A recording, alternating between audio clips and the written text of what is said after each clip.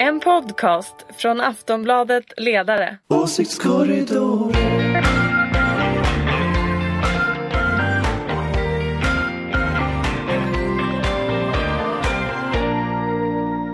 Hej och välkomna till Åsiktskorridoren. Det är måndagen den 11 maj. I Stockholm råder en kylig vår och ingenting tyder på att vi är på väg att lämna coronatillvaron. När jag skrev det här hade 3225 svenskar dött. 26 322 var bekräftat smittade. Det kommer bli fler under dagen. Folkhälsomyndigheten håller sin presskonferens om ett par timmar. Och i morse så kom det siffror som visade på att arbetslösheten i landet ligger på 8,1%. För ett år sedan var det 6,7%. Ofärd i landet bor kan man väl sammanfatta läget med. Vi kommer förstås prata om coronan, men inte bara, för den svenska inrikespolitiken tuffar på. Med oss i dagens samtal så har vi Ulrica Schenström. Ja, hej, här är jag. Hej, hej. VD för den gröna och liberala tankesmedjan Fores och moderat. Så är det. Och så från Aftonbladets ledarredaktion har vi Lotta, Ilona, Häyrynen. Hej, hej. Hej. Och Anders Lindberg. Hej, hej. Hej, välkomna allihop. Och jag heter Andersson, ska vi säga också. Jag brukar glömma det rätt ofta, jag kommit på. I alla fall, vi ska börja med någonting helt coronafritt. Det är så skönt när man får göra det. Vi ska prata om Liberalerna. I ett par långa artiklar förra veckan så skildrade Svenska Dagbladet täta kopplingar mellan Nyamko Sabuni och olika lobbyister. Framförallt tidigare höjdare i partiet som Johan Jakobsson, en gång partisekreterare, och Lars Leijonborg, en gång partiledare. Som nu sitter på helt andra stolar.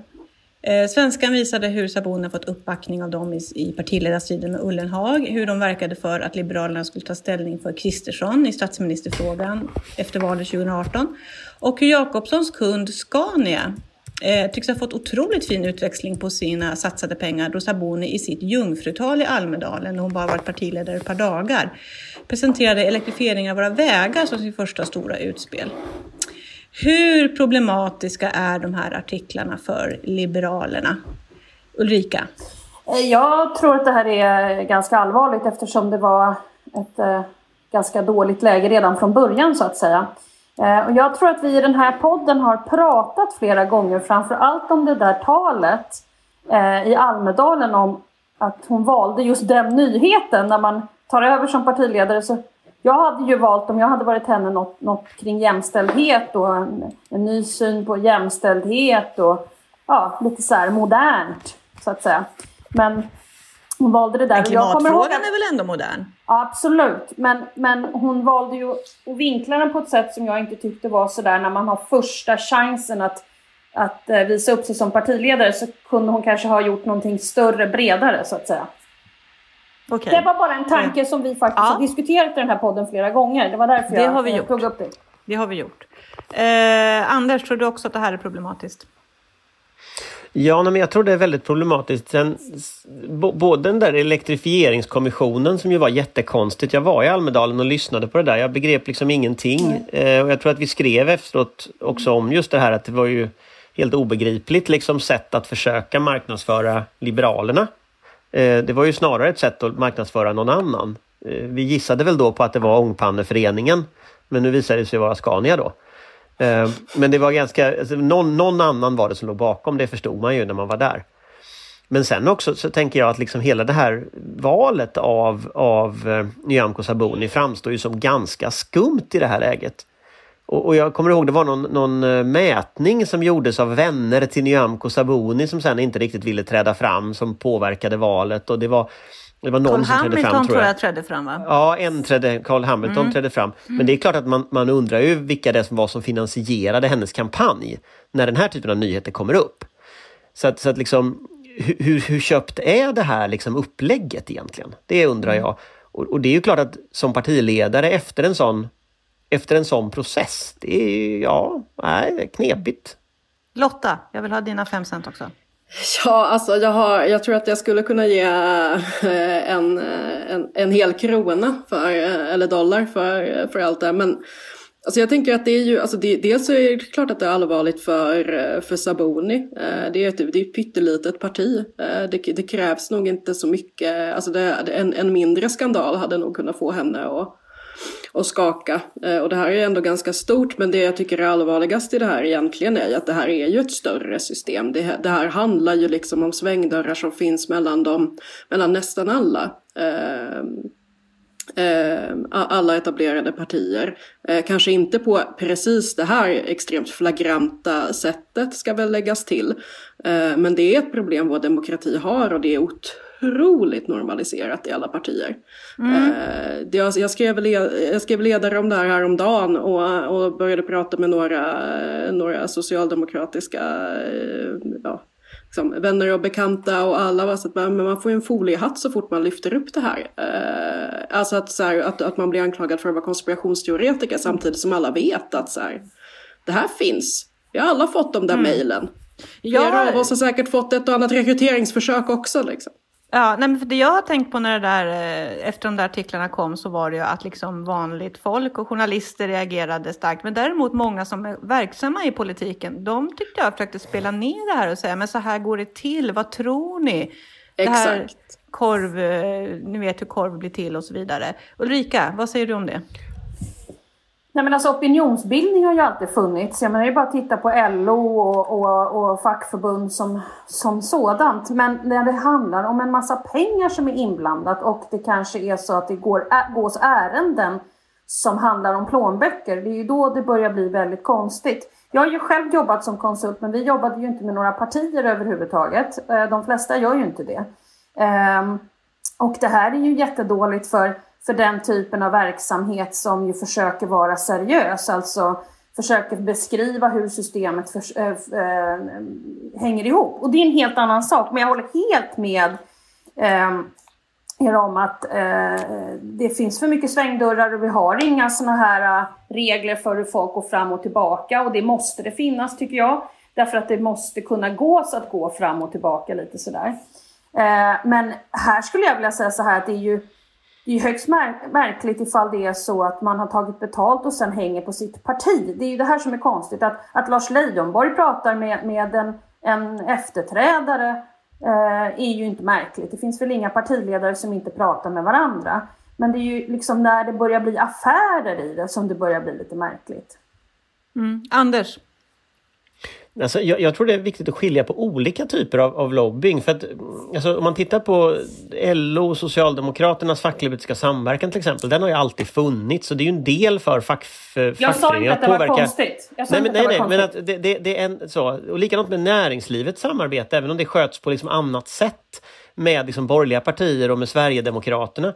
Att det finns ett legitimt intresse att för liksom olika intressegrupper eller intressen i samhället att påverka politiker. Det är liksom inget konstigt.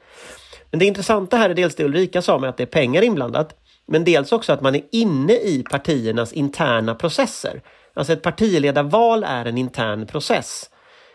Det handlar inte bara om att man har satt bilden av en elektrifieringskommission, utan det handlar ju här om att man lite som ett land som går in och påverkar ett annat lands val till exempel, eller som en organisation som går in och försöker liksom en hostile takeover av ett parti eller så. Och den typen av metoder tror jag faktiskt, det tror jag väldigt många människor reagerar mot. Och just det som Lotta säger, att det finns en normalitet i det här. Kolla på Almedalen som nu är liksom inställt i år. Hela Almedalen bygger ju på den här typen av relationer mellan politiker och konsulter. Och även journalister ska jag säga. Som ju också är djupt inblandade ofta och för diskussioner hit och dit. Och jag tror att den här gränsen mellan vad som är legitimt och vad som är illegitimt. Den tror jag är ganska suddig idag tyvärr. Lotta? Så jag tror att det finns väl liksom ingen egentligen som, eller jag åtminstone ingen som inte är väldigt långt vänsterut eller så som ifrågasätter att folk pratar med varandra och att det finns liksom påverkansarbete och viss form av lobbying och samverkan och så vidare. Liksom det handlar ju om ett helt samhälle och alla politiker kan liksom inte ha kompetens om allting. Problemet här är bristen på transparens. Att vi inte vet. Dels är det liksom pengarna, att det är pengar involverade. Men det andra är att vi inte vet. Att väljarna får inte veta. Att partimedlemmarna inte får veta. Det tycker jag är det konstiga viktigaste i det, särskilt i ett parti som S. Alltså apropå det du sa, Anna, om att det spelas ner från partiernas sida, vilket jag också uppfattade som att det gör, men att partimedlemmar inte blir rosenrasande över det här. Vilka är det? Det är ju deras företrädare som man har röstat fram i en massa interna demokratiska processer, kongresser som fattar beslut, en massa partimedlemmar som lägger ner hur mycket ideellt engagemang som helst i att liksom försöka förbättra världen utifrån sina olika ideologiska ståndpunkter. Och så får man veta att den som man har liksom haft förtroende för och den som man vill ska leda liksom medlemskåren och partiets liksom hjärta och själ, att den är köpt eller ens riskerar det. Det tycker jag. Nu viftar Ulrica här. Ja, nej, men jag håller helt med. Det är precis det här som är problemet. Det är partiet som är problemet här. Och hur många gånger har jag inte suttit och gapat om att vill man hålla på med politik så bör det utgå ifrån att man vill förändra världen. Man vill förändra och förbättra för andra människor. Makt och position kommer. Men om det bara handlar om makt och positioner och din egen taburett eller din egen framtida taburett där makten är framför allt och inte någonting handlar om att liksom förändra världen, då blir det så här. Det är då man kanske börjar liksom köpa tjänster eller man förmår inte själv att känna i hjärtat, att brinna för att förändra och förbättra för andra människor. Utan man vill så till den här ringen, man vill bara till ringen. Och det är bara det som blir drivkraften. Och det här har jag varnat för under en väldigt lång tid. Att många av ungdomsförbunden bara engagerar sig där för att få bli politiskt sakkunniga i olika departement och så vidare. Och det är verkligen så fruktansvärt obehagligt. Och när det tar sig in i ett parti, såna här typer av strukturer, så är det på fallrepet, helt klart. Men Sabuni är ju ingen nybörjare, tänkte jag. Alltså hon har ju varit engagerad i, alltså när de fortfarande hette Folkpartiet och långt tidigare än så. Alltså hon borde väl ändå ha någon slags, vet inte hennes, de som är med i Liberalerna, vad hon står för? Fast jag tror faktiskt att det här är någonting de flesta som röstade i Liberalernas interna val inte visste om. Det kan till och med vara så att de hade röstat annorlunda om det var så att de hade fått reda på det. Det var ju därför det var så viktigt att hålla det hemligt. Därför att hade man inte trott från Sabonis gäng att det här var ett problem, då hade man ju varit öppen med det. Nu har man ju försökt hålla det hemligt och det beror ju på det naturligtvis. Jag får liksom en flashback lite till, det har ju hänt sådana här saker tidigare.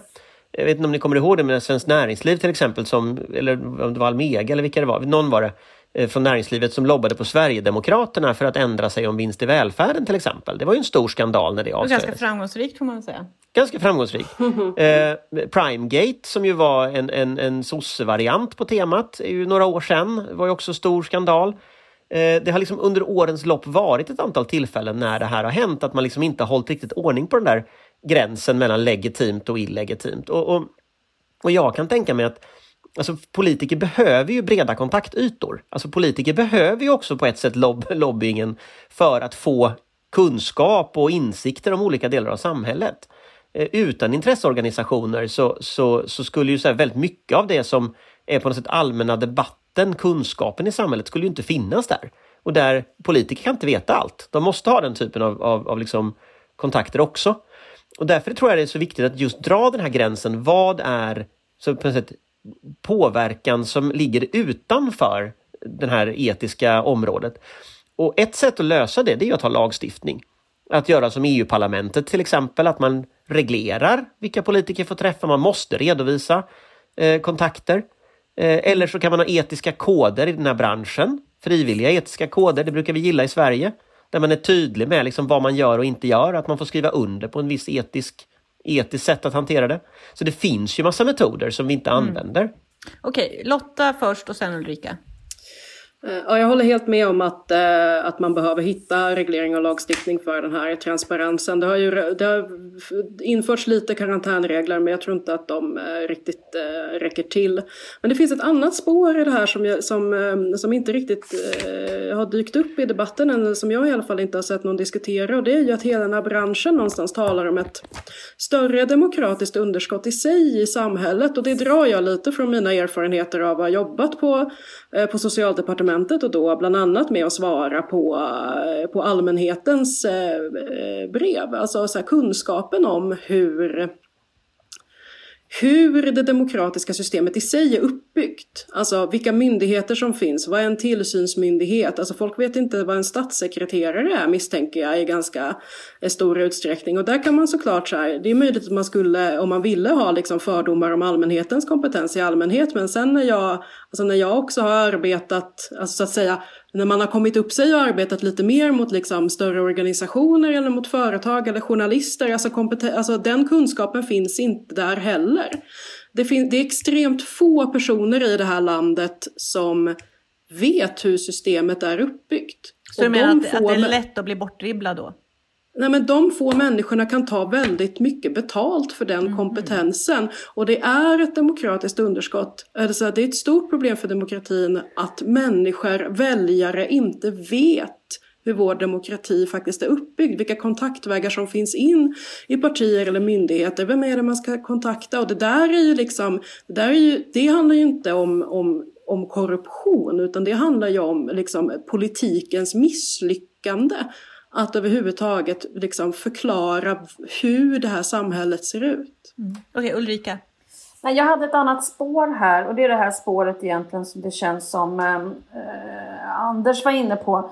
Alltså om man läser de här artiklarna så verkar det ju som den senaste tiden, vi börjar från andra hållet, den senaste tiden har det varit och börjar komma upp ett bråk om de här företagen i våra välfärdsföretag. Och jag har många gånger i den här podden pratat om att man måste reglera de här företagen så att de har samma typer av regler som våra banker. Och jag kom bara att tänka på att det liksom på något sätt börjar det här komma upp till ytan. Och jag som är då för ett sunt företagande, inte för en återreglering. Men någonstans så kan ju en hel bransch bli missgynnad på grund av att några inte sköter sig. Om vi nu tittar på de här äldreboenden och sånt där. Det här kommer ju vara en debatt som kommer att komma efter corona. Men jag tror att det här kan hänga ihop. Okej, Anders. När jag tänker om man ska dra lite större perspektiv på detta, då tänker jag att det här låter kanske lite cyniskt, men jag tror att en av orsakerna till att det börjar finnas ett regeringsalternativ som är KD med uppbackning av SD i debatten, att det regeringsalternativet har uppstått. Det tror jag i ganska hög utsträckning faktiskt är lobbyister. Och mycket välfärdsföretagen som ligger bakom detta. Och jag tror att det finns en slags, jag tror att det här sättet Svenskt Näringsliv hanterade SD när man liksom gick in och köpte deras åsikt om vinst i välfärden. Det präglar ju politiken idag på ett oerhört dramatiskt sätt. Och det är klart att det finns en ganska stor del inom liksom den företagarvärlden i välfärdsföretagen som vill ha kvar sina vinster. Och nu har väldigt mycket pengar att lägga på lobbyister och lägga på påverkanskampanjer och lägga på ett annat regeringsalternativ än det som sitter idag. Och jag menar, jag tror till och med man kan nästan peka ut vilka lobbyister det är. Alltså vilka företag det är, vilka lobbyfirmor det är som har jobbat med de här sakerna. Eller det kan man, det är ganska lätt att bara se vilka som har varit i debatten de senaste åren. Och det där gör ju att lobbyismen blir ett demokratiskt liksom problem på en nivå som man inte riktigt har sett förut. Och då blir ju just gå in och köpa säg liksom Liberalernas politik. Det blir ju på något sätt en del i ett mycket större mönster. För de där personerna är ju inte bara aktiva i Liberalerna. Nej. Jag ska nu backa tillbaka lite grann från principerna. Eller inte, förlåt, Ulrika viftar. Nej, men om vi ska byta ämne vill jag bara fråga en sak. Nej, vi ska inte riktigt byta ämne, men ja, fortsätt. Jag vill bara fråga om ni tror att hon kommer få stanna kvar. Ja, det precis var dit jag ville komma. Tillbaka från principerna hem till Saboni. Hur påverkar, vad kommer att hända med det? Vi ska också säga att redan innan det här skrevs så har det ju gjorts ett antal mätningar. Jag tror det var SVT som publicerade den senaste jag såg. Då hade Liberalerna 2,6%. De ligger alltså under 3%. Så det är ju ett problem med ett parti med problem. Redan innan de här artiklarna publicerades. Vad kommer att hända med Saboni? Vad tror ni? Det är bara en gissning. Alltså partier är ju sina egna organismer, och i Liberalerna, de är inte så många liksom. Alla känner ju varandra ganska väl. Det var ett år sedan hon valdes. Alltså det har ju inte ens. Nej, alltså jag tror att det är ett problem att sitta kvar över valet om man är ett uppenbart sänke. Och risken är ju att hon håller på att bli det. Jag såg henne på tv i morse när hon skulle försöka försvara detta, och det gick väl inte jättebra. Hon har vägrat ta intervjuer med Svenska Dagbladet för att istället ta det, vilket ju nästan blir en parodi, med Dagens Industri. Ja, precis. Jag tänkte säga det också i rättvisas namn, att hon har ju bemött det här och sagt att det är inget problem, utan att hon gör bara sin plikt som lyssnar på näringslivet i princip. Ja, absolut. Men jag vet inte om det där håller riktigt längre, för att när jag lyssnar på liberala opinionsbildare så verkar de ju inte heller helt imponerade, som ju närstående Liberalerna. Så att jag undrar, jag har hela tiden trott att Liberalerna valde fel partiledare. Jag tror att Erik Ullenhag hade varit liksom en socialliberal partiledare, vilket ju inte finns riktigt i debatten idag. Så det hade Ulrica varit... nickar här när Anders pratar, ska vi säga. Nej, men det hade varit en annan liten ekologisk nisch. Vi är alldeles för ense numera. Ja, men jag vet inte faktiskt. Det kanske är önsketänkande att man tror att de ska byta inriktning. Men jag tror ju att om de fortsätter och får 2,5% i nästa val, så de borde ha en lite överlevnadsinstinkt, tänker man. Lotta, vad tror du? Ja, jag tror att jag överlåter just de här spekulationerna åt mina äldre nestorer i denna podd. Ulrika, du tror också det här är problematiskt? Ja, i allra högsta grad. Framförallt om man har 2,7% i opinionen. Men vad ska hon göra då? Det är ändå 2 år kvar till valet, lite drygt. Alltså hon kan ju vara tydlig i regeringsfrågan. Det är väl det hon har kvar att spela med. Antingen är hon tydlig åt det hållet att hon säger att hon går till val tillsammans med SD och Moderaterna och KD. Det är en tydlighet, det var ju lite det som de som var för henne drev. Eller så är hon tydlig att hon kommer att backa upp januaripartierna, att det är liksom där de hör hemma. Så att när den här konflikten kommer ju att öka efter coronakrisen och de kommande åren, då finns det ju en pool av väljare som kommer att backa upp januaripartierna som de kan vinna stödröster av. Men just nu, som de ser ut, så vem ska stödrösta på Liberalerna som det ser ut i dagsläget? Det kan man fråga sig. Är vi färdiga med Saboni Liberalerna för den här gången, tror ni? För den här Ska vi gå vidare? gången. Ja, för den här gången. Vi kan få återkomma. Man kan ju fråga hur långt ner hon kan gå opinionen. Alltså om de går under 2%, kan de sitta kvar då? Alltså, under 2%, då blir det... Ja, då blir hamnar de snart i den där stapeln för övriga partier. Okej, nu går vi vidare. Vi ska byta ämne. Vi ska prata om Carl Bildt. Det var också en artikel i Svenska Dagbladet. Heja Svenska Dagbladet, får vi säga. Han gav en intervju där i helgen där han gav sin syn på världen och krisen och det ena och det andra som Carl Bildt brukar göra. Först var han lite svår i intervjun och ville inte uttala sig om den svenska strategin, men det pyste ju fram så småningom. Han har ju varit lite småkritisk på Twitter, kan man också säga. Och bland annat så sa han att Anders Tegnell på Folkhälsomyndigheten borde vara tyst när det gäller andra länders hantering av krisen. Och regeringen borde faktiskt säga åt honom att vara tyst. Det hade han gjort om han var statsminister, sa han. Det är väl en ovanlig hållning för en svensk politiker, får man väl säga. Vi har ju självständiga tjänstemän. Vad säger du, Anders, om Carl Bildts utspel? Ja, jag tror inte han hade sagt åt en myndighets eller en statstjänsteman att vara tyst och inte prata med media. Jag vet inte riktigt vad lagstödet skulle vara för det överhuvudtaget om han var statsminister. Det är inte bara att tjänstemän är självständiga, det är också det att man förväntas som tjänsteman att svara på medias frågor, och det har ju Tegnell gjort. Så att det är ett ganska bisarrt påstående det här med munkavle. Sen kan jag ju tycka det att det blir lite patetiskt i debatten, för just nu så är det ju någon slags sån här underström liksom på nätet av de här alarmistmänniskorna som säger att liksom behu, det är ingen som lyssnar, man tystar oss och sådär. Alltså den ställningen finns ju, det är lite som kommer upp hela tiden. Och så kommer han och säger att de ska sätta munkavle på sina motståndare. Det blir liksom, nej, jag vet inte. Jag tror att fri debatt är ganska bra, även i såna här lägen. Och jag tror det är bra om myndigheterna svarar på frågor. Så jag tycker Carl Bildt är ute och cyklar. Ulrika, vad säger du? Du sa, Anna, inledningsvis att det skulle varit ett utspel av Carl Bildt. Jag tror att han har babblat på, och helt plötsligt börjat spekulera. Du vet, sånt där som man aldrig ska göra. Så att jag tror att det här blev någonting stort som inte var meningen. Jag tror inte han... så tror jag. Ja, okej. Ingen stor grej. Lotta, vad säger du? Men alltså jag undrar om det liksom, om inte Anders Tegnell lite symboliserar en viss typ av politikers ultimata mardröm. Den här liksom obändliga, superkompetenta, grå akademikerbyråkraten. Det är lite, jag tänker lite på den här, alltså när Hans Rosling satt i Aktuellt och bara jag har rätt, du har fel för att jag har all data och du har bara politiskt spel i princip.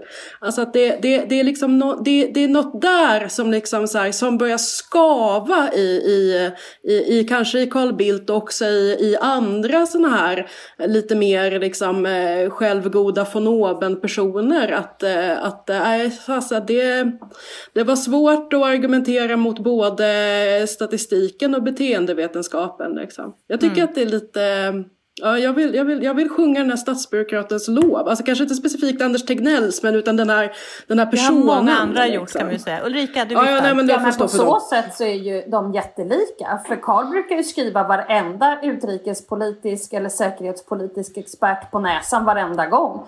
Och tala om för dem att de har läst artiklarna fel eller rapporten på fel sätt eller missat ett kapitel. Och han är ju precis likadan. Så att, ja... Det kan väl vara det kanske då. vore något för det här SVT-mötet. Alltså det vore faktiskt... Jag skulle titta. Men jag såg någon föreslå det på Twitter. Jag tyckte det var ganska roligt. Kommer ni inte ihåg att Carl Bildt satt en hel intervju och tryckte till Ulf Kristoffersson i TV4 när han blev utrikesminister? Helt sådär... Jag är ju väldigt förtjust i Carl Bildt. Just den här sidan att han liksom bara så här, han skulle kunna vara med om liksom så här världskrig som han har legat bakom. Och han kommer undan för han bara, nej du har fel. Du har läst alla kapitel utom det viktiga kapitlet. Så är han. Men kommer han verkligen undan nu då? Alltså för det här är han kommer att komma undan. Men kommer undan med vad då? Han har ju inget formellt ansvar. Nej, han har ju bara fått en fråga av en tidning som han har svarat på. Ja, okej, vi ska gå vidare till... men jag menar Carl Bildts arrogans börjar på att vara en svensk kulturinstitution i sig liksom, så jag tror också att han överlever det här. Det är exakt så Lotta, precis så. Jag älskar Carl Bildt. Ja, okej då. Okej, men ska vi gå vidare? Alltså, han kanske är någon slags svala ändå, för att så här, hittills så har ju de övriga partierna slutit upp bakom strategin som Sverige har valt när det gäller coronahanteringen. Det har gnisslat lite mer när det gäller ekonomin, det har vi konstaterat flera gånger. Men tror ni att den här borgfreden som ändå råder när det gäller så att det kommer den att hålla, tror ni? Men de små partierna tar enormt stryk i mätningarna nu. Måste inte de göra någonting för att inte helt försvinna? Men... Fast jag undrar, förlåt. Ulrika. Nej, Ulrika kör nu. Jag är inte kränkt. Okej, Anders först. Ja, okej. Ja, jag tror att borgfreden är på upphällningen. Jag tyckte det kändes så förra veckan. Det var dessutom, jag vet inte för 17 har det varit så mycket borgfred. Jag tycker Moderaterna har varit ute var och varannan dag och så här nålstuckit lite med något Facebook-inlägg eller Instagram-inlägg eller något uttalande om att de ska ta upp någonting som de redan vet ska hända. Så säger de dagen innan det händer, säger de nu ska vi ta upp det här för det är jätteviktigt. Eller men även när det gäller allmänt, coronastrategin? Nej, men alltså, Moderaterna har varit ute massa sånt där. Vi ska ha mer testning, har de ju tjatat om till exempel. Och testningen ökar naturligtvis, alla vill ha mer testning, men de liksom försöker göra sig till talesperson för sådana där opinioner. Så att borgfreden, jag skulle säga att borgfreden har ändå hela tiden haft en liten skakighet. Men däremot så tyckte jag det kändes förra veckan när man liksom lyssnar Elisabeth Svantesson, det var liksom den här debatten om aktieutdelningar där de var väldigt snabba ute och var mot aktieutdelningar.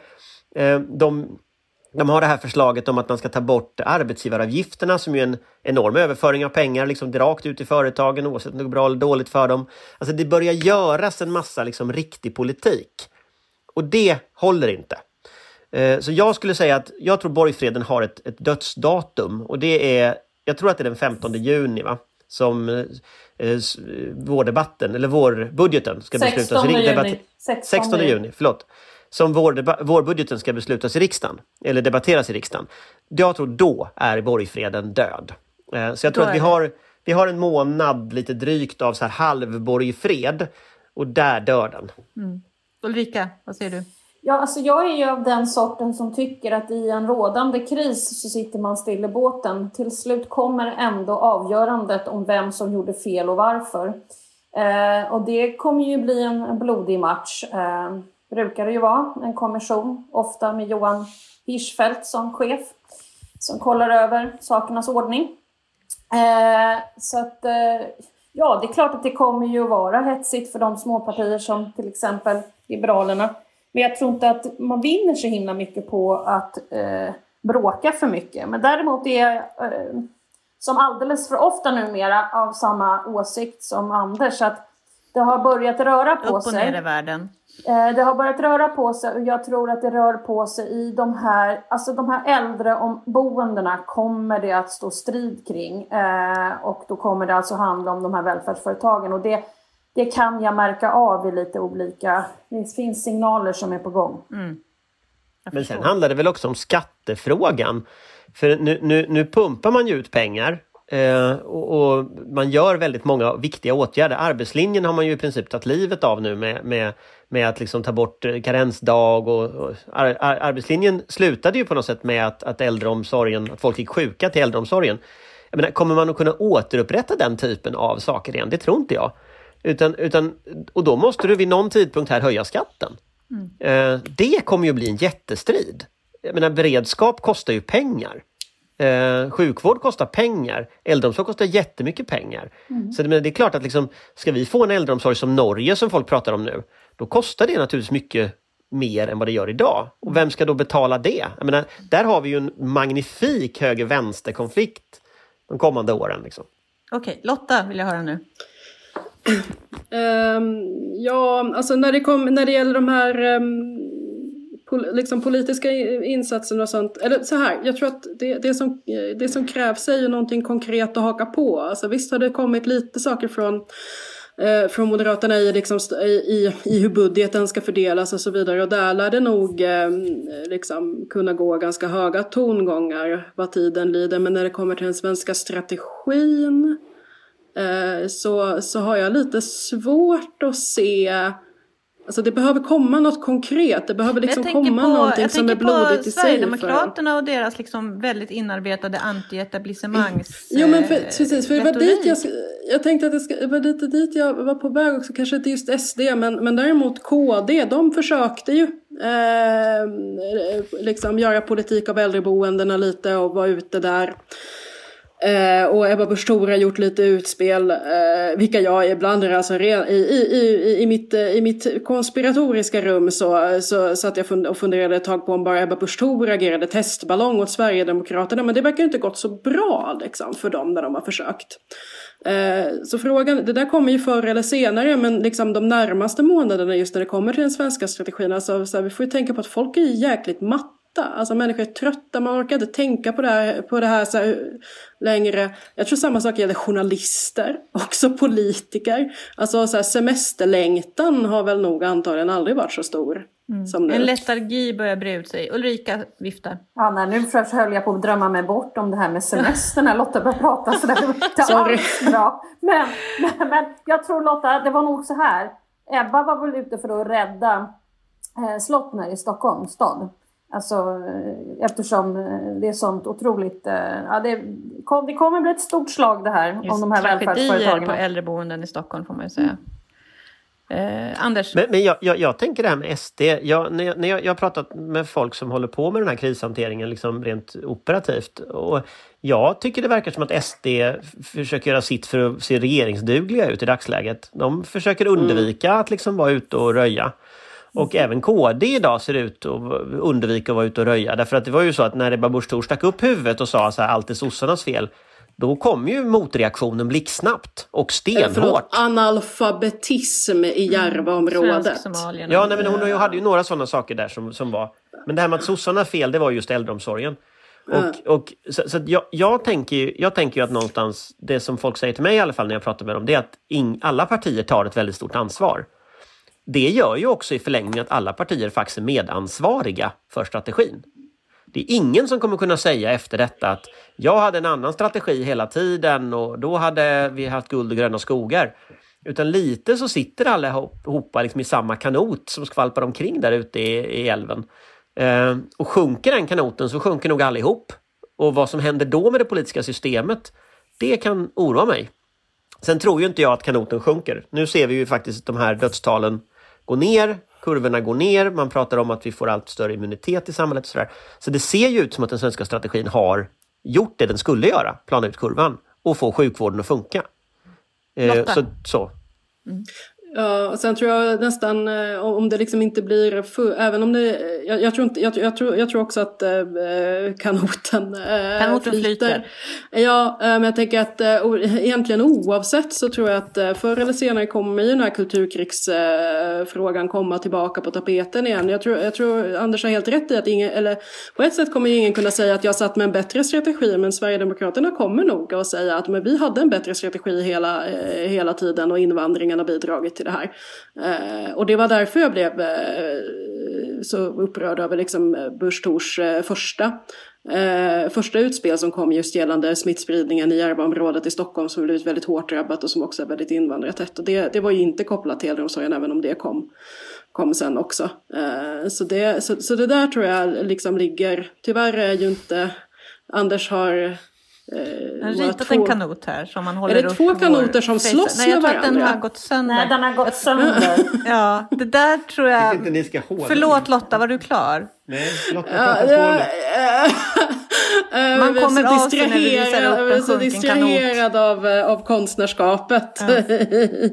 nej men jag tror att det där är liksom jag tror inte att det kommer att ske de närmaste månaderna, men liksom framåt årsslutet så kommer vi definitivt få starka försök att få upp migration och integration på tapeten igen, och man kommer smeta precis allting som har med corona att göra även där från Sverigedemokraternas sida, för att det är den enda gångbara strategin de har haft. Och jag hoppas att det inte funkar. Det är liksom den här krisen säger någonting fundamentalt om hur vi har byggt upp vår välfärd, och det är den diskussionen vi behöver ta om vi vill stå starkare inför kriser framöver. Det får bli sista ordet för den här gången. Tack Ulrica Schenström, Anders Lindberg och Lotta Ilona Häyrynen. Hörrni, nys i armvecket, håll avstånd och var snälla mot varandra, så hörs vi nästa vecka. Tvätta ha det så bra. Händerna. Hej då. Hej hej. Hej hej. Ciao.